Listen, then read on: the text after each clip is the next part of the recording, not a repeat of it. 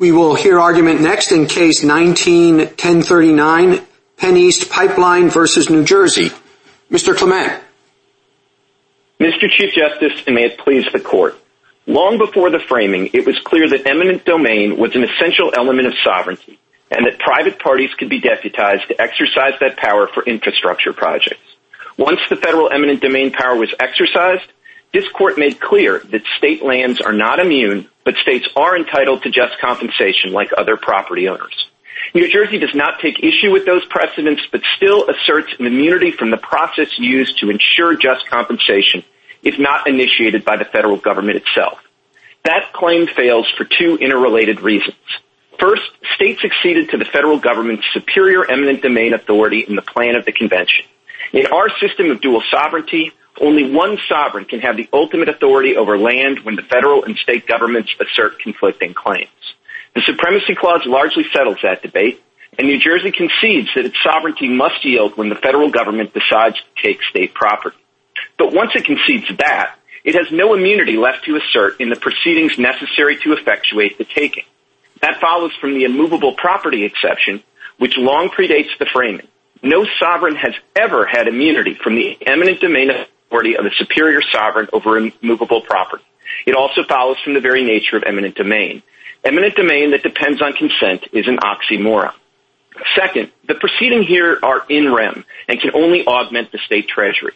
This Court has recognized that in rem proceedings pose a lesser threat to state sovereignty. Justices Washington and Story made the same point when the 11th Amendment was new. And of all in rem actions, eminent domain proceedings pose the least concerns. They allege no wrongdoing, they impose no liability, and they cannot be brought without federal authorization. The whole point of the proceeding is to ensure just compensation for a taking.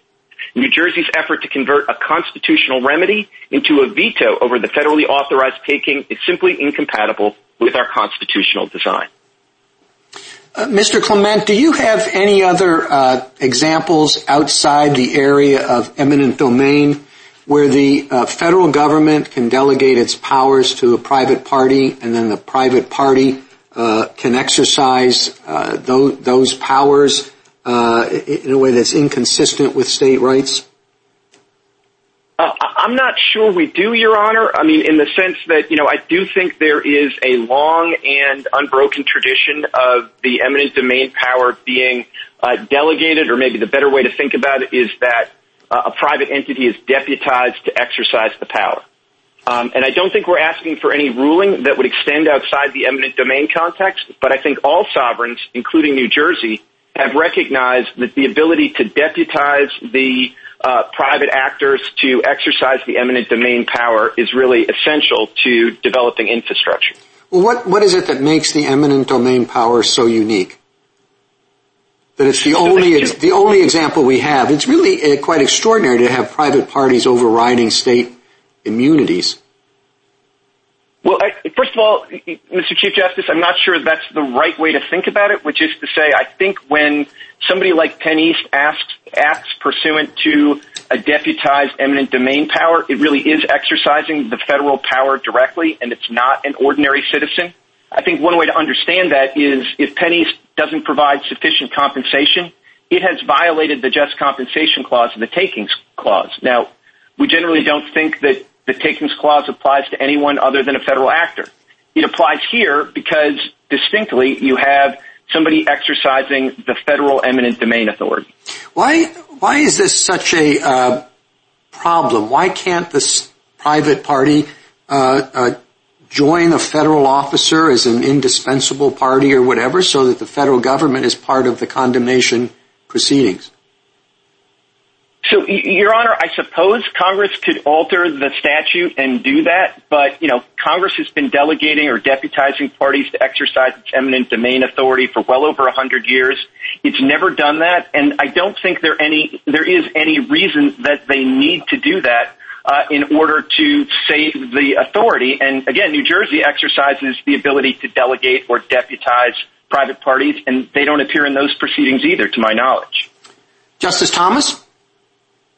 Thank you, Mr. Chief Justice. Mr. Clement, could you give me the language here that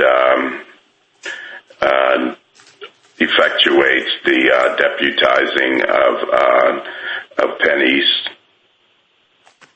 Sure, Your Honor. I think it comes right from 15 U.S.C. 1717 FH, and it says when any holder of a certificate of public convenience and necessity cannot acquire by contract or is unable to agree with the owner of the property to compensation to be paid for the necessary right of way to construct, operate, and maintain a pipeline for the transportation of natural gas, it may acquire the same by exercise of the right of eminent domain. So how is that deputizing versus simply delegating?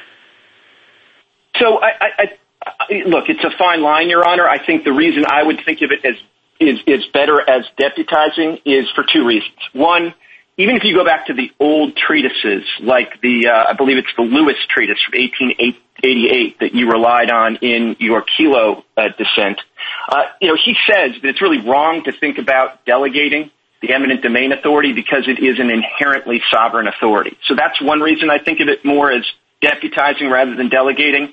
But the other reason is what I alluded to with the Chief Justice, which is it seems to me that when a private party does exercise the eminent domain authority, it is a limited purpose federal actor for purposes of the takings clause.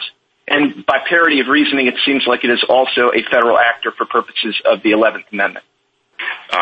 Is there anything in any of the pleadings that suggests that, say, that PennEast is bringing this on behalf of itself and the United States? I don't think we really put it in those terms, Your Honor. I guess what I would say, though, is one thing that is evident from the pleadings is this is principally an in rem proceeding. So, the proceeding is PennEast versus 1.90 acres of land for purposes of an easement. So I do think it matters that this is not an action directly against the state in personam, but is an in rem action. I think you might have a better argument, in rem argument, if the possession of the land or the rem was in the custody of the courts. But this is the interest we're talking about is in New Jersey, and it's under either possessory or control of New Jersey. It's not under the control of the court. Well, two things, Your Honor. First, 40 of the 42 parcels here are not possessory interests of the state. They're just environmental easements and the like. And second, I think as a matter of doctrine, immovable property in the jurisdiction is always in the possession of the court. It's not like personal property where maybe the court has to issue in personam process to a defendant to bring the property within the jurisdiction of the court. The land itself is in the territorial jurisdiction of the court, and that's why there's never been a sovereign immunity defense to an eminent domain action by the superior sovereign because of the immovable property exception. Thank you. Justice Breyer? There are a number of cases where this court has said if you're going to interfere with the sovereign immunity rights of the state, Congress has to do so clearly. You've read them. What are the ones, take the ones, whatever three or two or three you think are the strongest against you, and then explain to me how you distinguish them. I'd appreciate that. Thank you, Justice Breyer. What I would say is all the cases that are looking for a clear statement are looking for it in the abrogation context. So they assume that there is a sovereign immunity that has to be abrogated. And we don't think there is any sovereign immunity here that needs to be abrogated at all. And I think that's true for two primary reasons. One is because no sovereign has ever had a sovereign immunity defense to an eminent domain proceeding by the superior sovereign, ever, in the history of the world. I mean, the immovable property exception was established well before the framing of the Republic, and so we think there's just no sovereign immunity here to abrogate for that reason, but we also think you can get to the same result simply by looking at this as not just an in rem proceeding that is against the property and not against the state, but an extraordinary in rem proceeding where there is no allegation of wrongdoing, no effort to impose liability on the state, and the action can't be brought at all unless it's authorized by the federal government here in the process of a FERC certificate. Thank you. Justice Alito?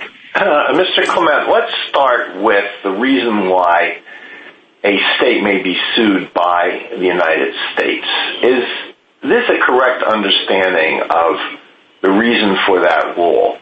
when New Jersey and other states entered the Union and they read the Constitution, they saw the federal structure that was set up, and they read the scope of federal power, federal judicial power under Article 3, they had to realize that this meant that they were surrendering that portion of their sovereign immunity. I think that's fair, Justice Alito, though I would emphasize I think what principally did it for them and what they should have read is the Supremacy Clause as opposed to necessarily Article 3. Because a case like United... Okay, the Supremacy Clause in Article 3. But this was something that this court thought they must have realized when they entered the Union. This was part of the bargain. Now, I understand your argument that they must also have realized that a sovereign can deputize a private party to exercise the condemnation power, and therefore, because they were surrendering their immunity from a condemnation suit by the United States, they necessarily were also surrendering their immunity with respect to a private party that might be deputized to exercise that power. But is that a fair inference? Is it a sufficient inference? Would it not have been entirely reasonable for a state to think, look, okay, we understand we're giving up our sovereign immunity against a condemnation suit by the United States, but we don't think that we necessarily are giving up our sovereign immunity with respect to a condemnation suit by a delegee, even though this is a rule that applies in other contexts. So, Justice Alito, I don't think that would have been a reasonable inference because the eminent domain power has always been delegable. That is something that was well established before the framing. So if they accepted at the framing, as I think they must have, because of the Supremacy Clause, that they would not be able to assert a sovereign immunity from an eminent domain action brought by the federal government, because they would presumably know about the immovable property exception, and they would understand that it's essentially an oxymoron to say that I'm going to assert a sovereign immunity defense against the superior sovereign who has eminent domain over everything in the realm. I think they would have understood that that was equally true whether the federal government exercised that through itself or by delegating a limited purpose federal agent. Is that a correct understanding of what the constitutional question boils down to? In a word, because my time has run out. Well, I think that's one way for us to prevail, but I don't think the constitutional question boils down just to that, because I do think that you could decide this case just on the ground that there is properly understood no action against the state, it's against the property, and along the lines of Hood and other decisions that have said in rem is different. All right, thank you. Justice Sotomayor? Mr. Clement, perhaps I don't understand these features, and delegation is troublesome for me. And this doesn't apply to FERC, but if we didn't have FERC, could the government have delegated, in your use of the term, to a private entity the decision as to what route was necessary and to then condemn those portions of the route that it thought necessary? So, Justice Sotomayor, I think there would be a separate question there about whether the delegation was essentially sort of, ascertainable enough for these purposes. I would say, though, if you go back to the exercise of eminent domain power historically, there has certainly been situations where the federal government gave less direction than you have here with respect to FERC. So, for example, when the railroads were built, there was, a fair amount of discretion given to the railroads to determine what land that they would be able to condemn. Now, I would say also that I think particularly when the sort of delegee has greater discretion, that's when you would probably look for Congress to put in more restrictions that certain land is off limits. And I do think when you have a situation like this where no pipeline traverses any land without the approval of FERC, and they can take into account whether, this is excessive or whether not going through this particular piece of state land would require the pipeline to be substantially rerouted, that would create additional environmental problems and the like, especially when the federal government is playing that role.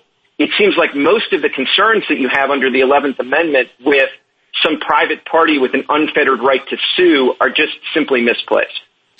Counsel, your adversaries point to certain aspects of a condemnation proceeding that seem to lend themselves to sovereign decision-making. I do agree with you that just the simple appraisal is different. How much is this land worth? And you hire a lawyer and the lawyer helps you with that. You can hire a party that does the same thing. That's basically your argument. But how about the negotiation aspects?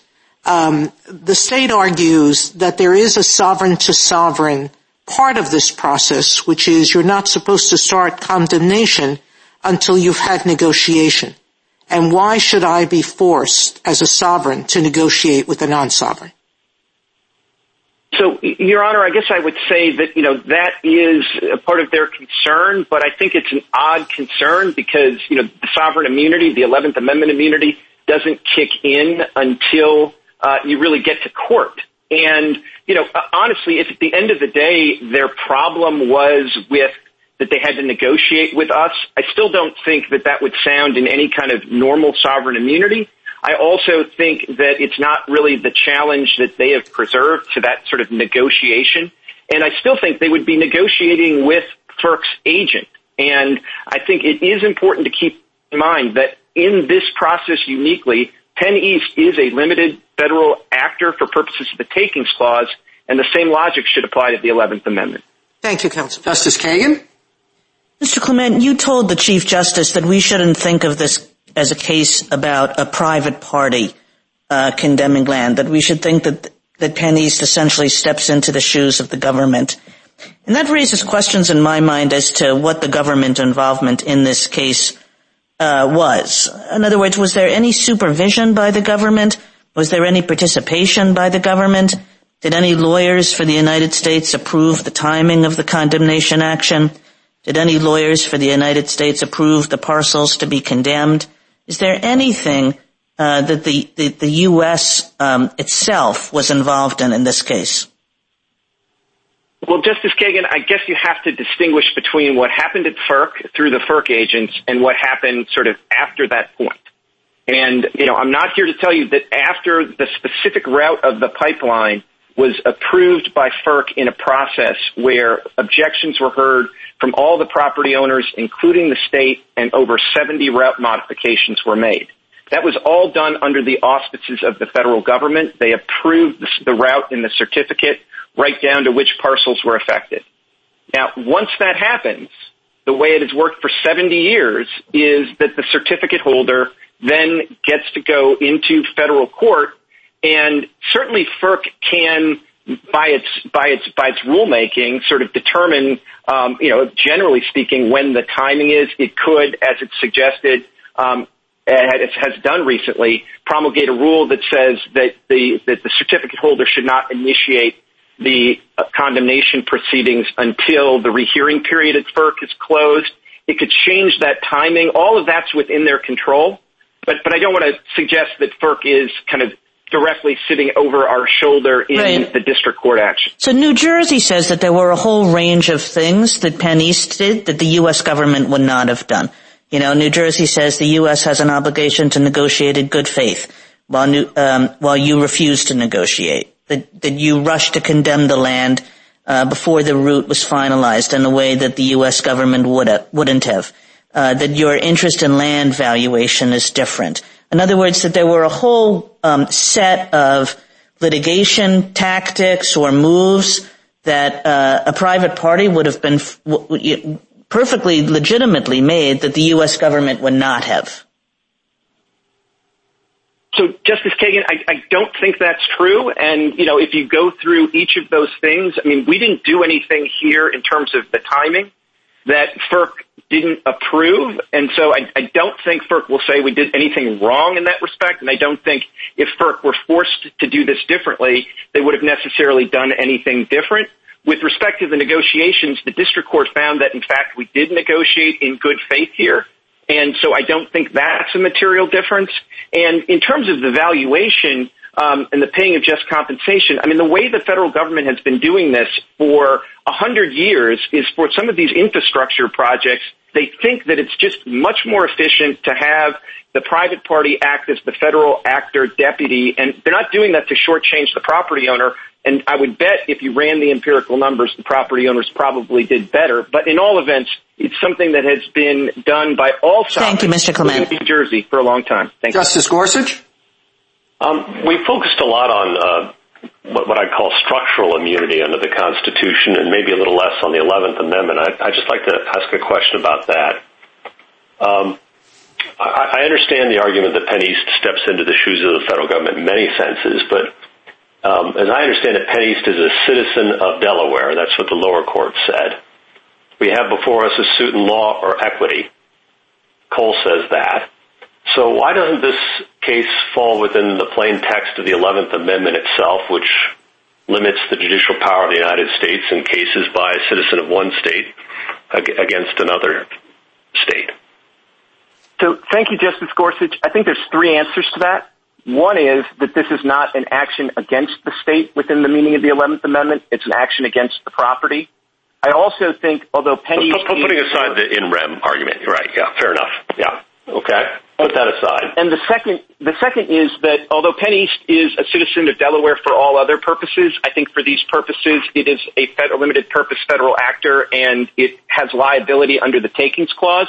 So I think that's another reason why the text is not a problem. And then the third reason is that even the most textualist justices, such as Justice Scalia, have kind of understood that the 11th Amendment, what it's really doing is kind of restoring the immunity that was there at the I understand plan the 11th Amendment does other things, has been read to do structural immunity, but just on its plain terms, we have a citizen of one state suing another state, right? Again, I would beg to differ on both counts, which is I think what you have is a federal deputy suing land. And if you look at the principal captions of these cases below, they are PennEast versus... But the federal deputy exists as a citizen of a state. It doesn't lose its citizenship, does it? How would that work? What authority is there for that? I don't think it loses its citizenship, but I don't think that's the capacity in which it's suing. And as a mere citizen of Delaware, it doesn't have takings liability. It has takings liability because it is a limited purpose federal actor, and that is really the posture in which it's coming into court. But it is a citizen of Delaware. It doesn't lose that by virtue of being deputized. It's just a deputy from Delaware. It's a deputy from Delaware, but, you know, if there were a human being who was a federal deputy from Delaware, they would still be a citizen of Delaware, but when they walked into federal court and filed an action, they wouldn't be filing it in that capacity. And I do think that's what ultimately matters. But I also think, you know, as to the text, you know, I mean, obviously we put the in rem matter to one side, but, you know, I do think that is an important distinction here. And I think this is very parallel to this court's decision in Hood. Thank you. Justice Kavanaugh? Thank you, Chief Justice, and good afternoon, Mr. Clement. Just want to ask a question that might be both a softball and a fastball, but if you lose this case, what will happen? So, Justice Kavanaugh, if we lose this case, then, you know, this pipeline will, you know, not be built at least at anything like its current configuration. And depending on exactly how we lose this case, I think this pipeline, this federal interstate pipeline, until the law is changed, will, you know, be at the mercy of New Jersey, because I don't think there is a way to reroute this pipeline in a way that doesn't implicate a state interest in land. The parcels at issue here don't implicate it, but this pipeline has to cross the Delaware River somewhere, and half of the Delaware River belongs to New Jersey. So there's just no way for this pipeline to exist under the current law And I think that does show why there is something fundamentally wrong here. I mean, New Jersey would be operating as a property owner in this context, and yet as a property owner, they would be trying to do something that they can't do as a sovereign, which is to exercise a veto over a interstate infrastructure problem that they recognize is conceitedly legitimate under FERC's authority, at least for purposes of this case. I think your answer encompasses this, but does that mean you don't think FERC has any way to get involved and to avoid the problem that would be in your way if you were to lose this case? That's correct, Your Honor. I don't think there's any way short of an amendment of the statute for FERC to deal with this problem.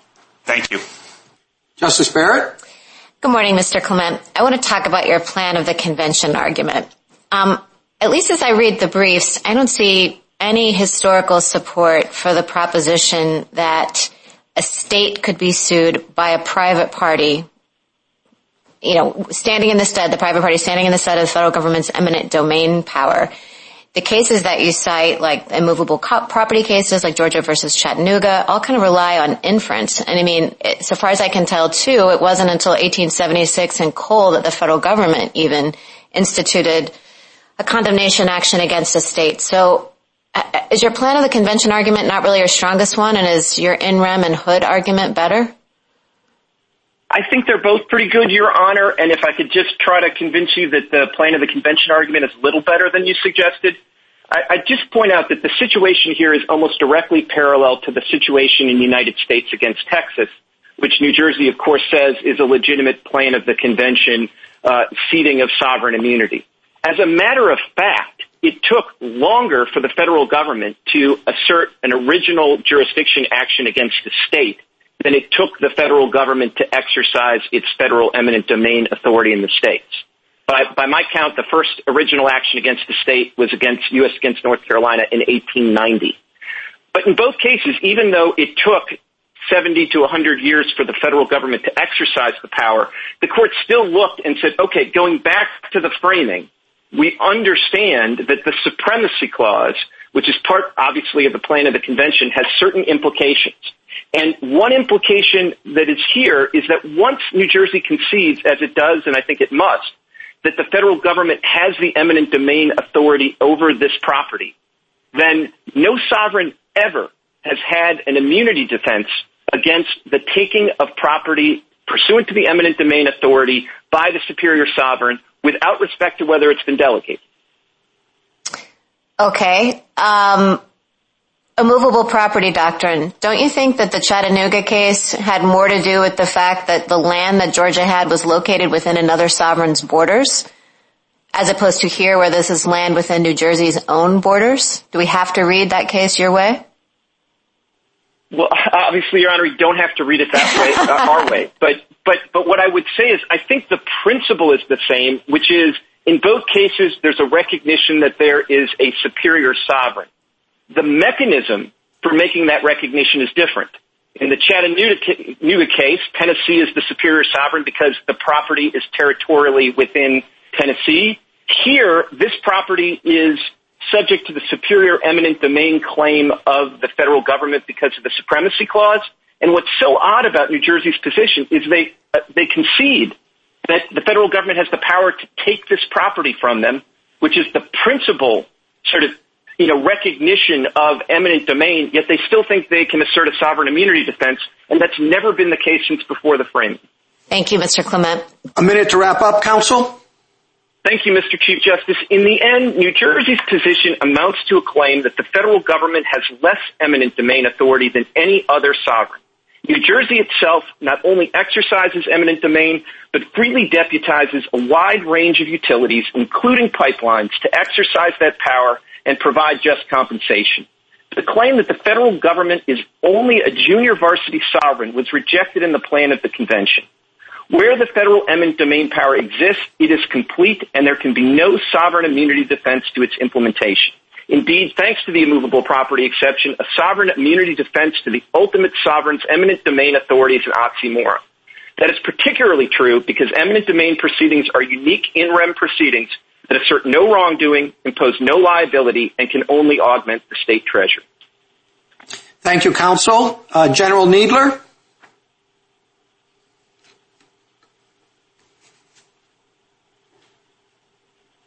General Needler?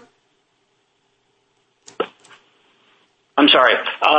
Mr. Chief Justice, and may it please the Court, under the Natural Gas Act and this Court's decision in City of Tacoma, the courts below were without jurisdiction to resolve respondents' statutory challenge to PennEast's exercise of the right of eminent domain. By contrast, the courts below were not precluded from resolving the state's contention that the 11th Amendment bars PennEast's condemnation actions. But there is no such 11th Amendment bar. This court held in Cole that the federal government's power of eminent domain is complete in itself and that no state can prescribe the manner in which it may be exercised. That power indisputably extends to state-owned property, and it has been established since before the founding that the sovereign's right of eminent domain includes the power to authorize private entities to exercise that right for roads, canals, and other infrastructure projects. The district court therefore may proceed with these actions to determine the amount of compensation that is owed to the state for this federally authorized taking of its property. Putting aside your jurisdictional issue, Mr. Needler, a private party with a certificate under the Natural Gas Act, could they bring a condemnation action against federally owned land? No, they could not, Mr. Chief Justice. There are separate statutes that deal with the acquisition of a right-of-way across federal property. The court's decision last year, in the Atlantic Coast Pipeline case, dealt with some of those issues in terms of getting a right-of-way for across federal property, and this statute would not authorize that. Well, but I thought the idea was that the private parties are actually federal delegates, and that would be the capacity in which they would be acting. They would be federal delegates, but they would still have to comply with the statutory structure that Congress has established for acquiring rights of way over federal land, and also a statute would ordinarily not be regarded as dealing with the enacting sovereign's own rights and own rights in property. This is a statute that deals with non-federal property, with state-owned property in this case, or private property. Your client wants this pipeline to be built. Why don't you just have a federal official join the action and then advise the court that the federal government is proceeding along with PennEast? I don't think that I think in order for the United States to become a party, there would have to be some statutory authorization for the United States to conduct the eminent domain proceeding. I suppose a federal attorney could attend and advise and participate in some sense, but that doesn't seem to be the defense being offered by the state. Congress. Thank you, counsel. Justice Thomas. Thank you, Mr. Chief Justice. Mr. Needler, do you agree with petitioner that they are somehow a limited purpose federal actor, or that they've been deputized by the U.S. to condemn property? I think basically yes. I mean, various terminologies have been used. Cooley describes it that the person is a public agent. This court in Cherokee Nation said that the private person is an instrumentality of the government, delegee, and a lot of labels are used, but basically the Constitution authorizes Congress to vest or allow a private party to exercise the right of eminent domain. So I think saying that the private party is deputized is a fair characterization, but I don't think anything turns on the particular label. Do you need a clear statement in order to accomplish that, or do we just simply imply that? You do not need a clear statement. The clear statement issue comes in where the question is whether Congress has abrogated an existing immunity. In our view, and we agree with Petitioner on this, there is no immunity to abrogate to begin with. So the question is applying ordinary principles of statutory construction, whether the statute authorizes the private party to commence the eminent domain proceeding. And here we think it's clear that it does. Respondent acknowledges that the FERC could properly cite this pipeline across state lands, and the statutory provision here says that whenever a certificate is issued, the certificate holder can exercise the right of eminent domain if it can't acquire the property by agreement in order to complete the project, and that authorization has to apply to all the land over which the pipeline has issued. Otherwise, the pipeline couldn't be built. Thank you. Justice Breyer? Yes, thank you. If you were to lose this case, what would happen to the network of pipelines across the country now, at least those segments which were taken from states or on state land that were taken through eminent domain? Well, I assume those that were acquired by agreement or... No, forget that. Those taken by eminent domain.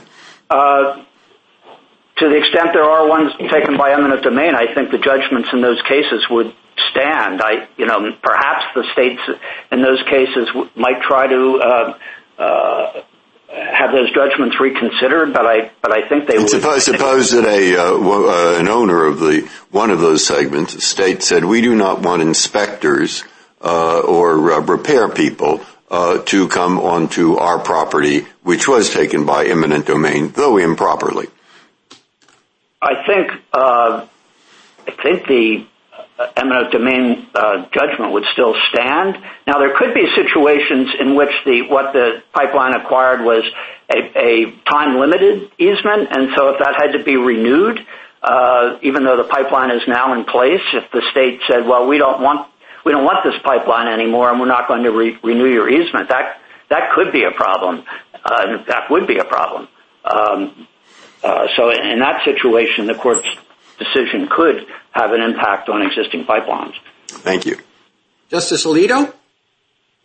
Do you agree that the condemnation actions here are really in rem proceedings that don't implicate sovereign immunity at all? They are in rem. It is not our position that the mere fact that something is in rem means that it is not, that sovereign immunity principles don't apply at all. I mean, that's an important principle for the United States government, that a suit against the government's property is a suit against the United States. We've got Minnesota versus United States and United States versus Alabama for that proposition. But we do think that in the end, the nature of the proceeding as in rem, when coupled with the longstanding tradition of enabling private parties to exercise it, we think those things in combination do support the validity of it, because what's left after FERC has approved the pipeline route, it's a federally authorized taking. All that is at issue anymore is the amount of compensation to be paid to the state. It's not the sort of situation involved in Blatchford or other cases where it's a claim for money from the state based on state wrongdoing. So I think that the nature of it as an in rem procedure that is triggered by federal authorization, we do think that supports the position that there is no sovereign immunity. Thank you. Justice Sotomayor? I'd like to address your jurisdictional argument. It does seem strange to require a state to initiate litigation in one court of appeals, the D.C., in order to invoke sovereign immunity in another, when it hasn't been sued yet. So there's no existing claim against it that it could raise the defense in. How does that make sense? Well, the statutory question of PennEast's capacity to sue is not an immunity question. It is a question of whether they have the power under the certificate issued by FERC to execute that certificate, which is the way the court put it in the City of Tacoma case.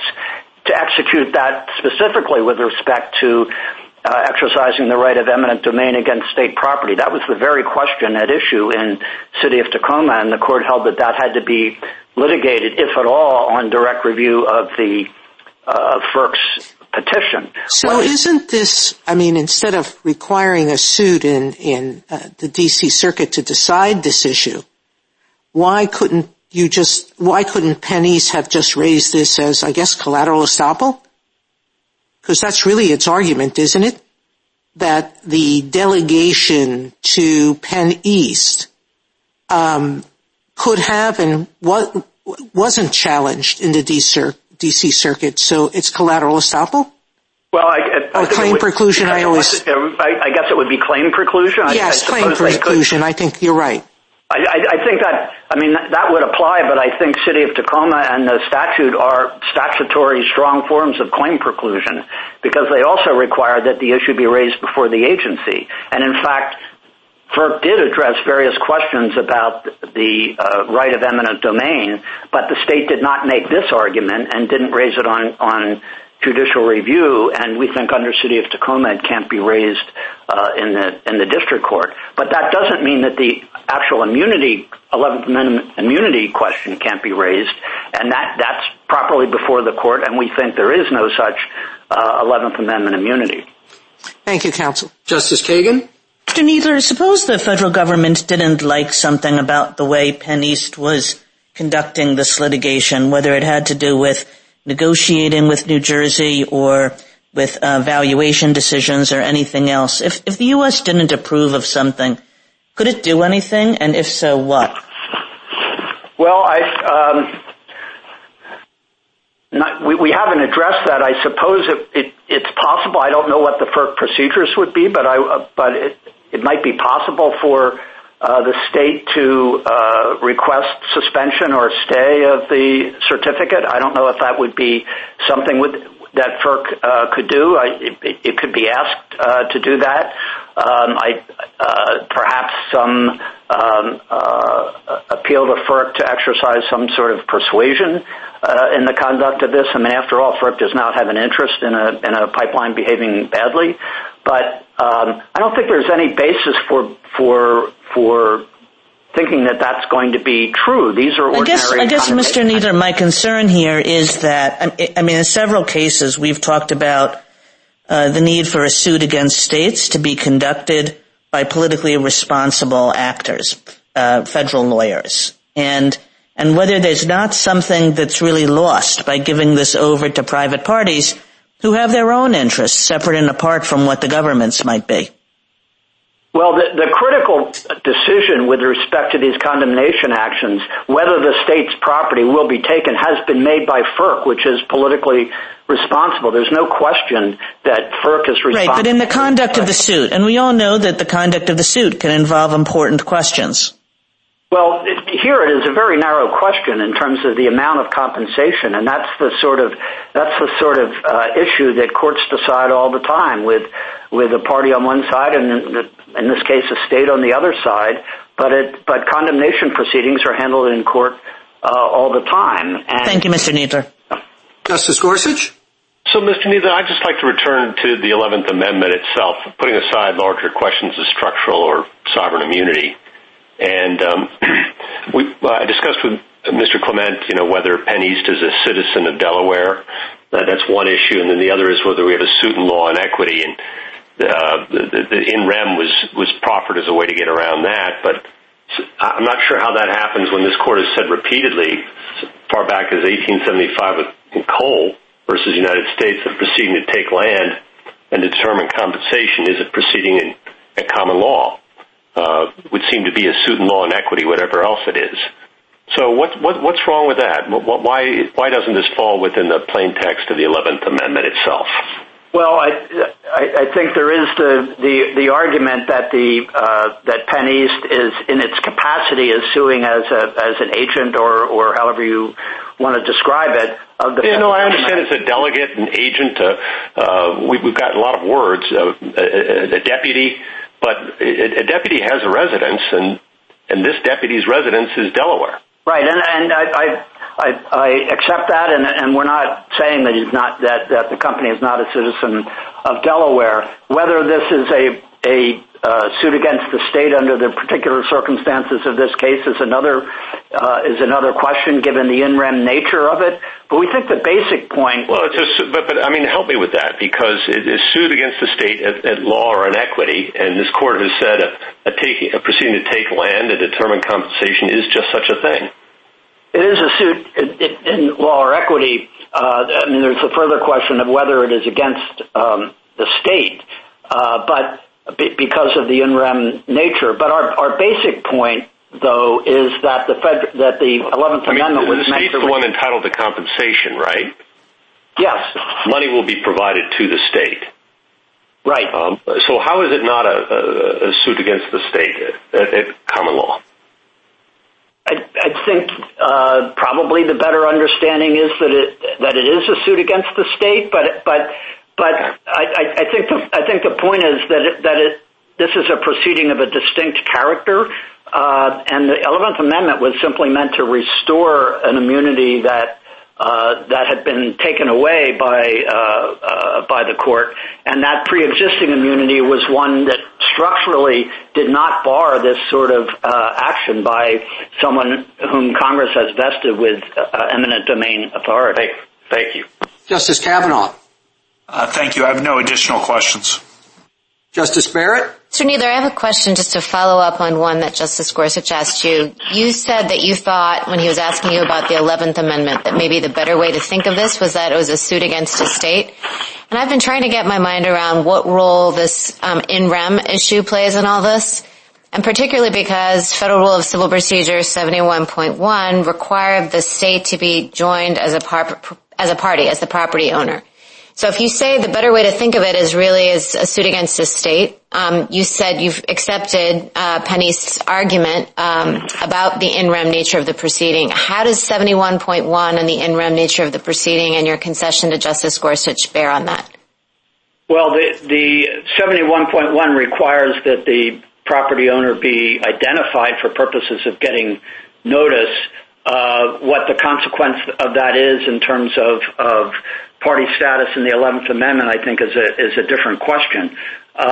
But again, our basic point is that this is not the sort of action to which the states were immune to begin with.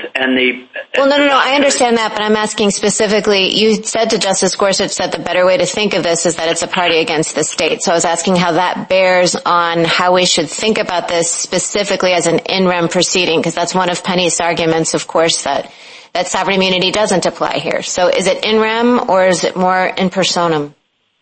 I think it's frankly its character is more in rem. The state obviously has an interest in it, and it's a particular kind of in rem where the consequence is the payment of money to the state in exchange for its property. It's sort of a contractual exchange in that respect. So it's not the sort of proceeding that the 11th Amendment, as this court has described, is most concerned about, which is a suit for damages against the state, where the state might be a wrongdoer, and here where the federal government itself has decided that the particular land should be taken. The only question is the compensation. So it's in that respect we think that the in rem character of the suit matters, and also plays into or coincides with the fact that the states were not immune from this sort of action by the federal government or its agent. Thank you, Mr. Needler. A minute to wrap up. Mr. Needler? Yes, I'd like to underscore the importance of the immovable property exception in the city of Chattanooga here, because in the city of Chattanooga, the city, a delegee of Tennessee, which was the superior sovereign in that case, was permitted to sue Georgia, and there was no immunity in that situation. What we had, and that's the same as the immovable property exception that the court discussed in the permanent mission of India. What we have here is the equivalent in the supremacy clause, where the superior sovereign comes from the fact that the United States has to have complete authority with respect to the exercise of eminent domain, and the state is not immune from an action by the United States through its agent for these purposes with respect to property within the territory of the United States. That's the relevant situation. And Justice Bradley's decision in Stockton is also instructive on this point, which was quoted in the Cherokee Nation case extensively, that Congress can utilize private entities to carry out public functions. It's more efficient. The pipeline here is the entity that is going to construct to profit from it, and to require the United States to become involved in a suit like this in aid of something that has already been federally approved would not promote the values of sovereign immunity. Thank you, counsel. General Feigenbaum. Mr. Chief Justice, and may it please the Court, PennEast cannot hail New Jersey into federal court for two independent reasons. First, the 11th Amendment bars this suit. The United States has a necessary and proper power to file condemnation suits against the states to effectuate all its other enumerated powers. But private companies like PennEast do not, because as Alden held, private party suits against the states are never proper. State consent to suit by the United States was not consent to suit by those the U.S. might select, and there are important differences between lawsuits by responsible and politically accountable sovereigns and those by private parties. The only way to justify this private suit against the states is to provide evidence of founding-era consent, but condemnation lawsuits against non-consenting states were unheard of at the framing. Second, even where Congress can subject a state to private suit, its choice must be explicit in the statute. Congress would not subject the states to private suit without doing so clearly, and this approach advances fundamental protections for fellow sovereigns. That rule also dictates the result here, because the NGA is silent as to the states. That leaves PennEast's complaint about the practical consequences, but those concerns have not been borne out in reality. Other industries expressly lack the power to file condemnation suits against non-consenting states in federal court. Yet oil pipelines and electric transmission, like other infrastructure projects, proceed apace, and New Jersey itself has continued to grant rights of way to other natural gas projects even after the decision below. In any event, this is the rare constitutional case in which the parade of horribles can be easily fixed by Congress, and it provides no basis for eliminating the state's immunity to private suit. I welcome this Court's questions. Counsel, you talked near the end there about the practical problems. Does the state oppose the pipeline? The state has opposed the pipeline in a separate D.C. Circuit proceeding, although that's distinct from the challenge we've raised below in this case. Well, that seems to present a significant practical problem. So I don't think it does. I don't think that the sort of landowner veto concern that PennEast raises holds up for two reasons.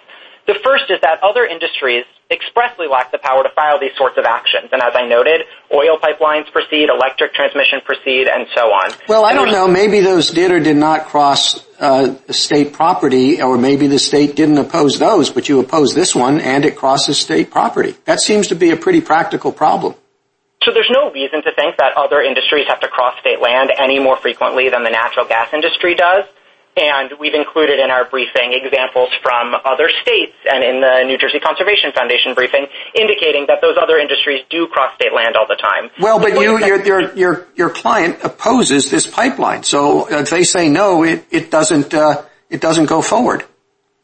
So to the degree that this court has concerns about that, this is the rare constitutional case in which all of the consequences can be remedied by Congress. And it requires a sort of double speculation on PennEast's part. PennEast is speculating that states will impermissibly try to wield veto powers when there's no evidence from any industry to support that view, and New Jersey itself has granted rights of way to other natural gas pipelines even after the decision below, and then it's again speculating that Congress won't step in, even though Congress has consistently passed new statutes to address problems that industries confront in the condemnation context. I don't think that sort of double speculation is enough to justify eliminating the state's sort of historic immunity to private suit without evidence of founding-era consent.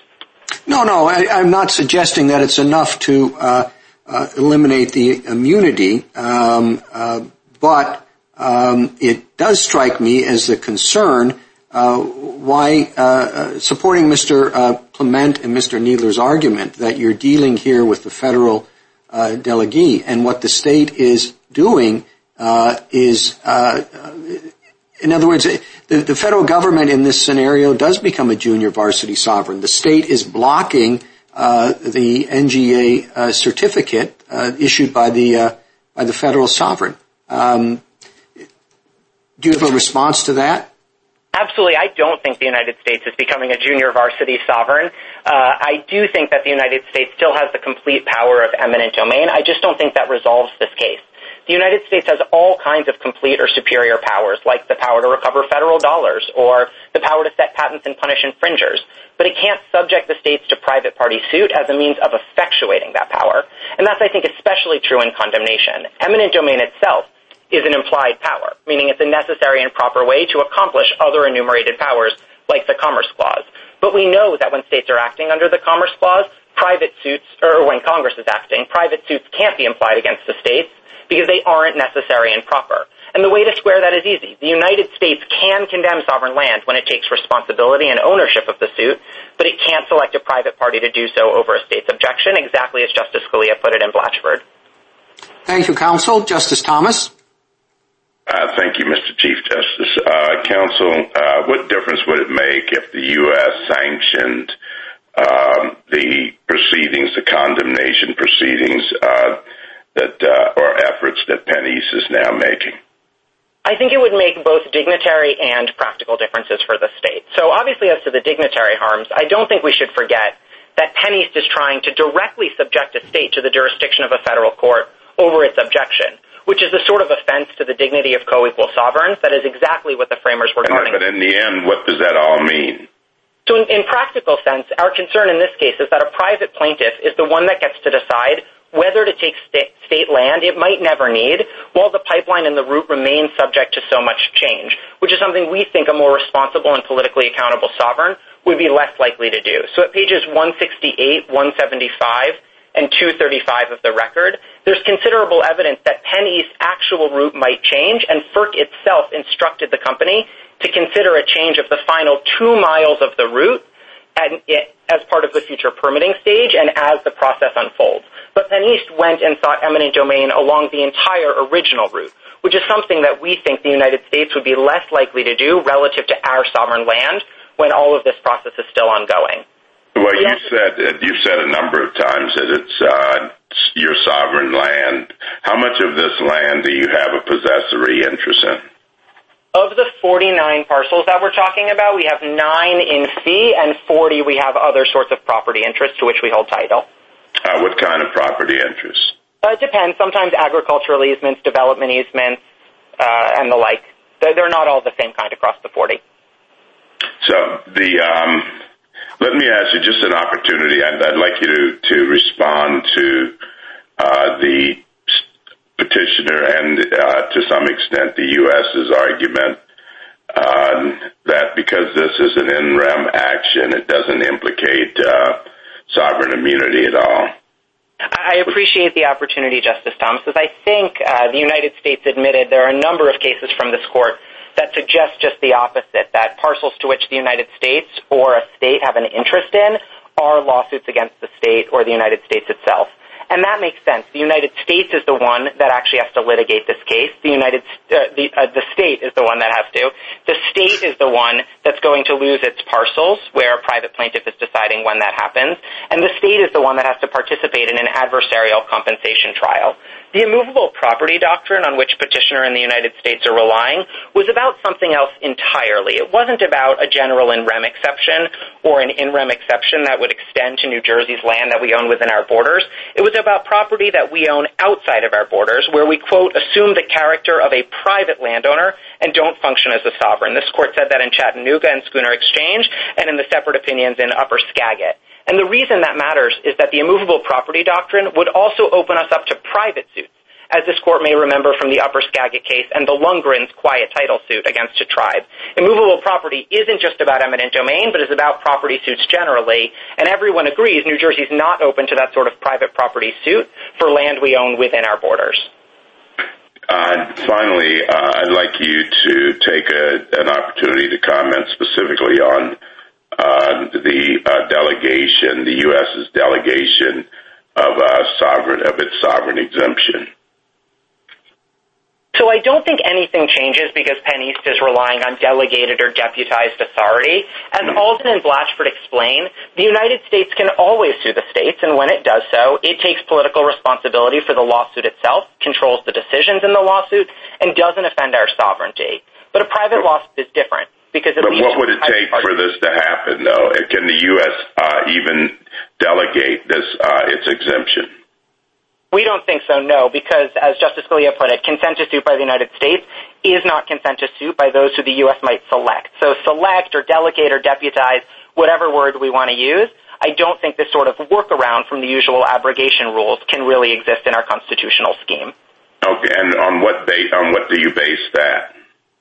I think we base that on Alden and Blatchford and the lack of any evidence at the founding or in any time since that there's an understanding that simply because the U.S. can bring suit, that it can delegate or deputize to someone the ability to bring that same lawsuit. It would really blow a hole in the way this court has always understood sovereign immunity.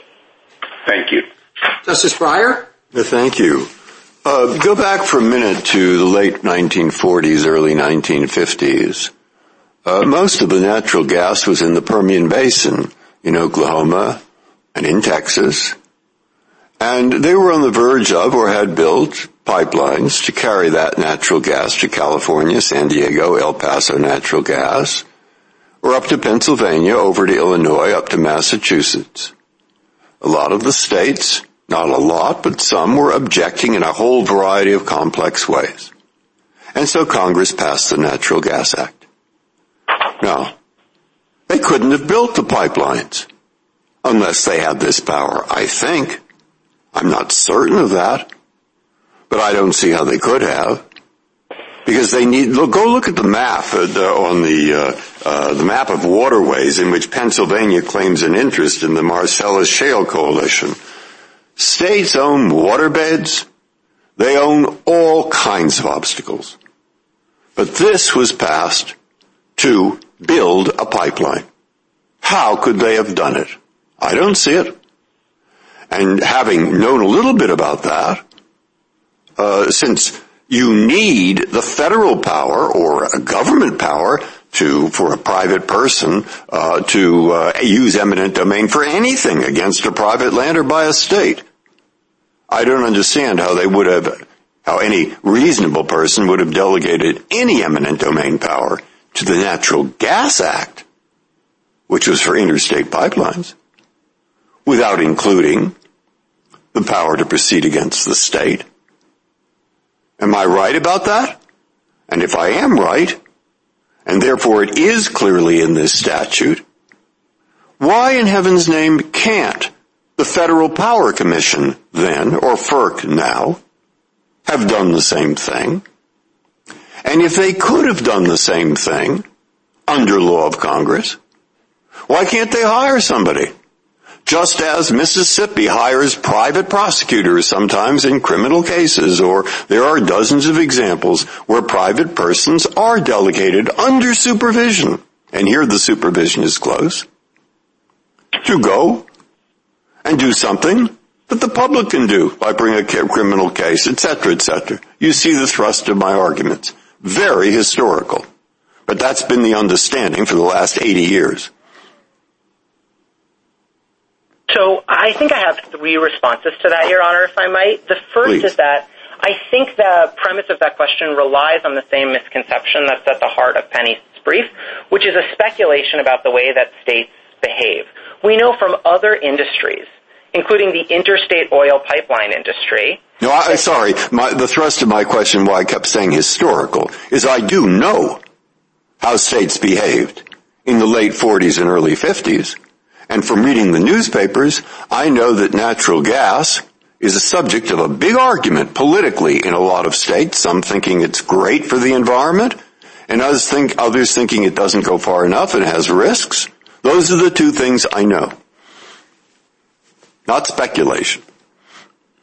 So I appreciate that, Your Honor. I think those same things could be said about the oil industry, but we don't see the concerns being raised here, even though they don't have any sort of federal eminent domain authority that anyone would purport allows them to hail non-consenting state into court, and yet they are built anyway. Are they building now big oil pipelines like down from Canada to New Orleans? Sure, but there hasn't been any evidence that a problem in that process has been sovereign immunity, even though everyone agrees that there's no ability to raise federal eminent domain claims against non-consenting states in that context. And I think what that shows is that there's plenty of reasons why pipelines might not get built, having nothing to do with sovereign immunity, but that uncertainty does exist in the industry, which is one of the reasons why we were so nervous about condemnations even before the permitting process had finished. But to take your point on the statutory question for a moment, it's also notable that other times that Congress has spoken to the issue, it has understood that sometimes it wanted the statutes to include state land, and sometimes it didn't, and sometimes it excluded them, which, if it was true that every industry going through state lands was going to need this power, well, then it would be very strange to see those exclusions. Congress was silent here, and it doesn't give us much to work with. Thank you. Justice Alito? Counsel, sometimes form is dispositive, and you may, in the end, have a winning formal argument, but what I want to look into is whether you have anything more than a purely formal argument. Now, you argue that things might have worked out better for you if FERC, as opposed to PennEast, were conducting the proceeding because the federal government is obligated to negotiate in bad faith, and there's the issue of timing.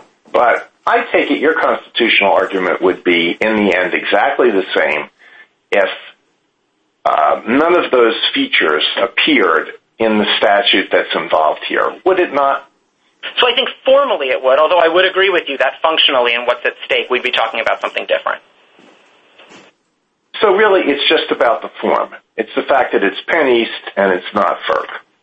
So I don't think that's right. It's not just about the form for New Jersey. And hypothetically, you, of course, took out the substantive concerns that we were afraid of. But in this case, in the case we're actually facing, we do have substantive concerns about this litigation and the calls that PennEast, rather than the United States, are making. We think it's I understand that. But if PennEast were required to negotiate in good faith, if all of this was, the timing was they couldn't bring the condemnation action until the route had been finalized so that FERC had approved the very route in question and knew that it was going over state land and presumably wanted the land condemned, and all that was left to be done was to file the condemnation action, ascertain the value of the property, you would have exactly the same constitutional objection. As a formal matter, yes, because it's still a lawsuit directly filed against a state by a private party, which we think is exactly what the framers thought would be an offense to the fundamental dignity of sovereigns who can't be held into court without their consent. Is New Jersey's dignity really, in any kind of practical terms, compromised to a greater degree based on the caption of the lawsuit? We think yes, because if it were otherwise, then all manner of this court's cases would have to come out, I think, differently. In Alden, for example, the court was facing a private suit that everyone agreed the United States could have brought instead, but it was the fact the private party was bringing it instead of the United States that created an offense, even if it was sort of just the state as employer, just like New Jersey as landowner. The fact is, the offense to a state's dignity is the private party lawsuit, and that's the through line of all of this court's cases in sovereign immunity. No, I understand that, but it is a purely formal argument. Okay, thank you. Justice Sotomayor? Counsel, just to be clear, other than your argument that PennEast didn't negotiate in good faith, contrary to the finding of the court below, all of the other arguments you mentioned throughout your presentation to Justice Alito and others are about issues that you litigated in the D.C. courts, didn't you? No, Your Honor. Well, you litigated about whether they should wait, and the government responded, not in the way you liked, but it did. What else did you not have an opportunity to or didn't litigate in that case? So two things, Your Honor. First, the adversarial compensation trial to which we're going to be subject if PennEast prevails on this posture in this case is a contested compensation trial over the value of sovereign land where a company can fight tooth and nail to keep away from us the money to which we think we're entitled. So none of that is ever going to come up. Well, that's true, but that would be true whether it was the government or you. And once the decision is made that land's necessary for a public service, that you're subject to anyway. What was the second thing, counsel? The second thing was that we did raise issues around the timing, but FERC didn't just say, we disagree with you on the timing, we want it to go forward. At page 239 and 240 of the record, FERC said the timing is something to be worked out in the district court with the private party and New Jersey. So it was sort of washing its hands clean, exactly as we say shouldn't be able to be done by a responsible sovereign. Well, you had the opportunity to litigate that and you lost, correct? So we raised it, but they didn't say you have the opportunity and you lose. They said go raise it somewhere else. Well, so we did. But you could have appealed that. Going to Justice Alito's question about formalistic, it seems to me that history is very important to me, and I think that was the point of Justice Breyer's position, which is that for at least 150 years, some states, not all, have been delegating to private parties their power, the power of eminent domain. And the federal government and other agencies have done it. And no one has raised this argument because, if one accepts Mr. Clement's argument, there was no sense that there was a sovereign immunity to eminent domain, the exercise of eminent domain by the federal government or by a state against its own citizens. And hence, who they delegate that power to, unlike the other cases that we've addressed this issue, or this issue has been around, that only the state can do, that at least in this narrow field, the in rem nature of this proceeding has gone differently in history than in the normal cases. How do you respond to that? I don't think that's what the history shows for a couple of reasons. First, the history of the fact that states haven't asserted this argument before I don't think is all that telling, because the Natural Gas Act is Commerce Clause legislation, and it wasn't crystal clear until 1996 in Seminole Tribe that Congress lacked the authority to subject states to private suit under that power. Since that time, a couple of states have raised this. Texas raised it in 2017, Connecticut raised it in 2003, and we know from 1992 legislative materials that New York did even earlier. But more importantly, I think it makes sense that this comes up infrequently, because PennEast is, again, wrong about the way that states behave. Even where states clearly have the authority to withhold consent, we frequently allow for rights of way, which is why this hasn't been a problem for other industries, and why New Jersey itself granted multiple rights of way to pending natural gas pipeline projects, even after the decision below. But finally, as FMC put it, modern practice can't overcome the lack of founding era consent. And so in addition to being not that compelling, I think in the unique context of sovereign immunity itself, the sort of practice to which PennEast and the Solicitor General's office are pointing just isn't that relevant and certainly can't overcome the very clear historical evidence from the founding that no one would have contemplated private condemnation suits against non-consenting states. Thank you, counsel. Justice Kagan? Mr. Feigenbaum, does this suit have to be labeled United States versus New Jersey? I mean, what if there was meaningful supervision by the federal government over PennEast's conduct? Would that be enough? So you're right, Your Honor. This suit does not have to be named as United States versus New Jersey. It is PennEast versus New Jersey, as the court's caption suggests, and there's no naming convention that would have it be the United States in this case. No. I meant, could the U.S. delegate the power to PennEast, in your view, but keep some sort of supervisory capacity over the suit? Would that satisfy the 11th Amendment? So I think the answer in that case is probably the same one this court gave in Stevens, which is I doubt it, but what would make that case hard makes this one easy. If the United States actually contained or oversaw and directly supervised the litigation itself in some meaningful way, it would look a lot more like the kind of control that led to the circuit split over key TAMs, and therefore you could see a different result with the U.S. being the real party in interest. But none of that exists here.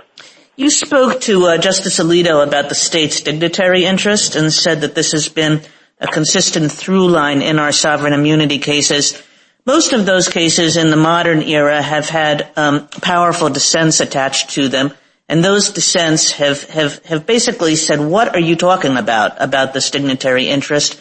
What dignitary interest does a state have in being? Why is it any less or greater if a private party or the United States is involved? So could you explain that to me? Like, what is the supposed dignitary interest? The dignitary interest, which I think comes from the founding era documents, is that it was always understood for any sovereign that you could not be held into court without your consent. That was sort of black letter, pre-founding understanding. And so if it was true that states really did retain the true sovereignty that everyone had promised them when they joined the Union, then they would, as a matter of actually being co-equal sovereigns treated with that sovereignty, they would have the ability to withhold consent as well. Now, it's not true vis-a-vis other states in the United States because, as we know in international law as well, it's always looked different for sovereign-on-sovereign sort of litigation, in part because of their responsibility and control, and in part because that's never been understood to offend sovereignty.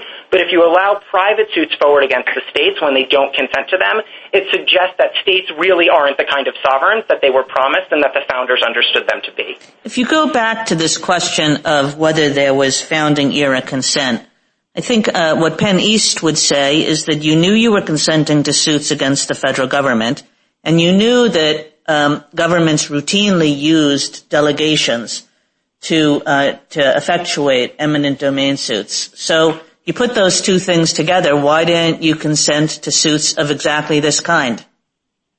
So I don't think you can just put those two things together because that syllogism would cause all sorts of problems. Imagine in, say, a normal property context or in the patent context. You know that the United States would be able to have a patent power and file patent lawsuits against infringing states if it saw fit.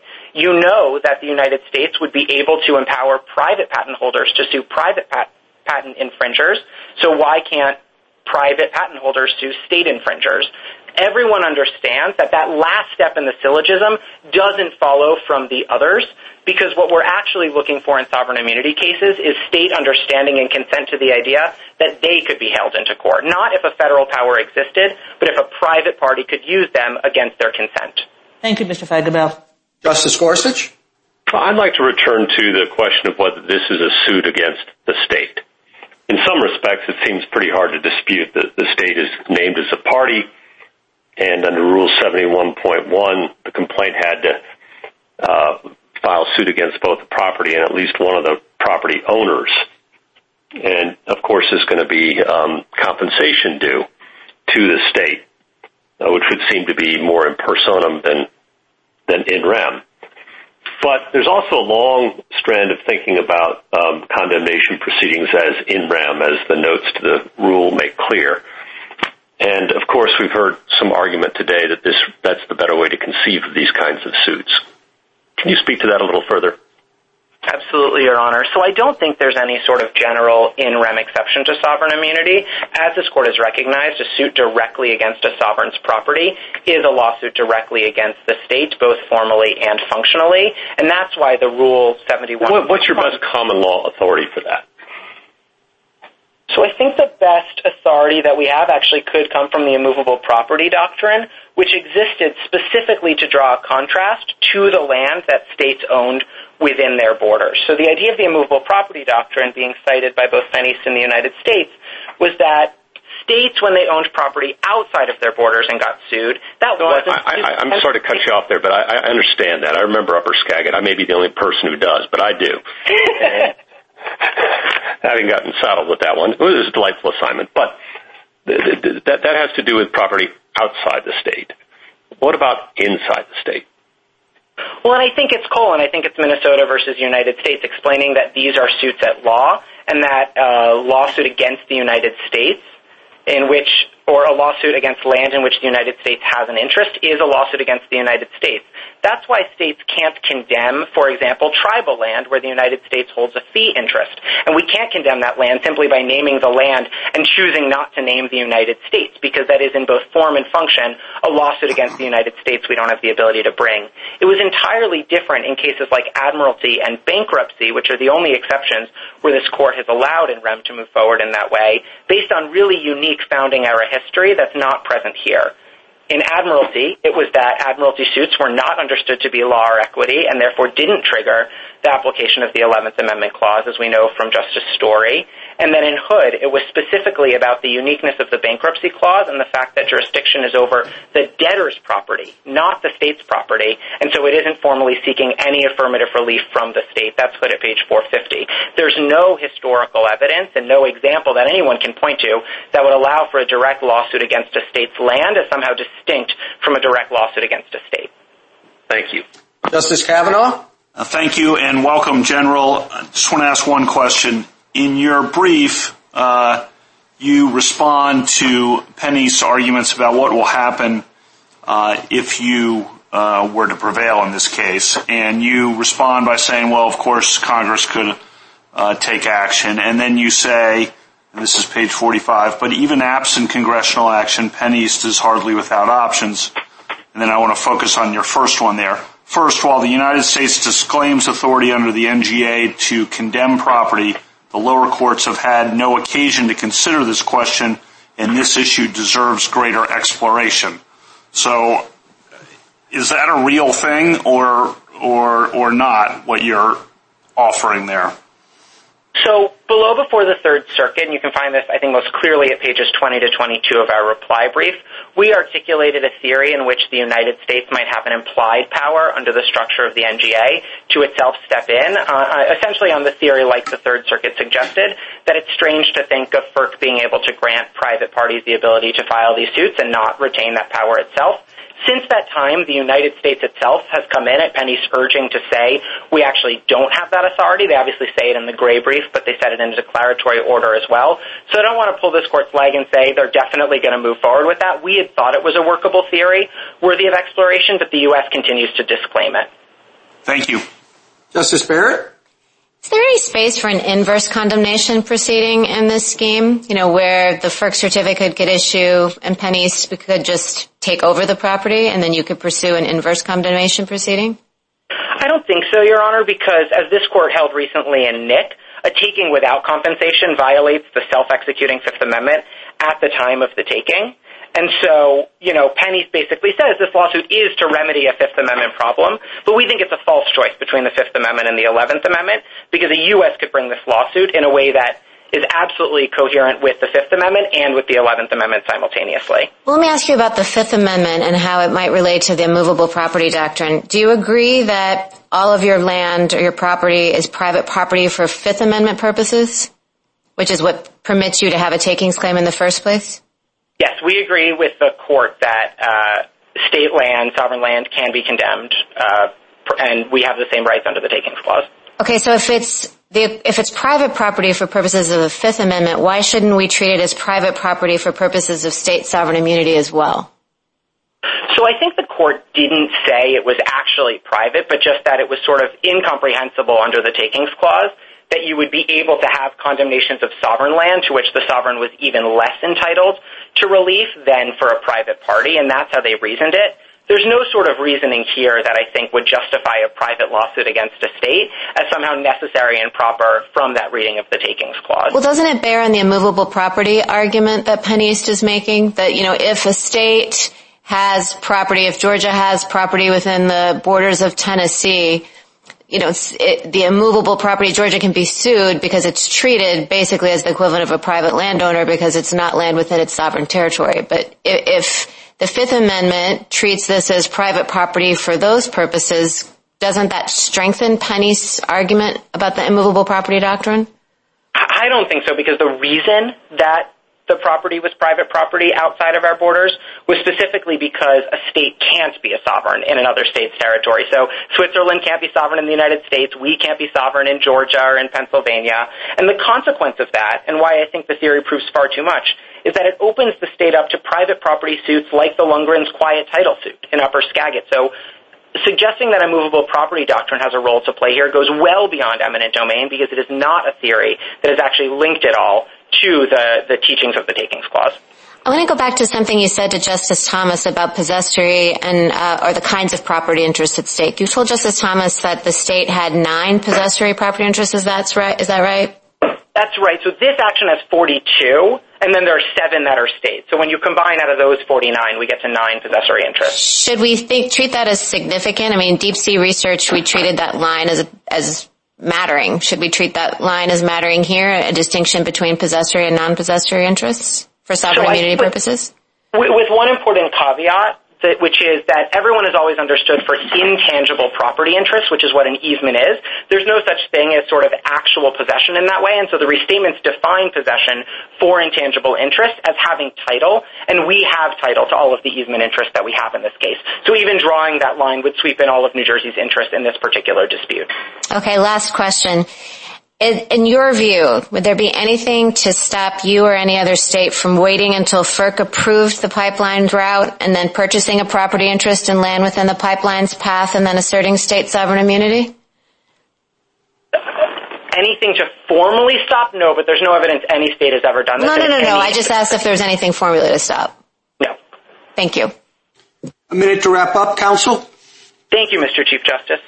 A ruling for PennEast would be unprecedented because it would allow a private party to subject the states to the indignity of a federal suit without their consent, because it would allow a private company, rather than a responsible and accountable sovereign, to control the litigation, and because it would allow PennEast to decide whether to risk needless condemnations of state land while the pipeline en route remains subject to so much challenge and change, and to decide how much sovereign land is worth in an adversarial compensation trial.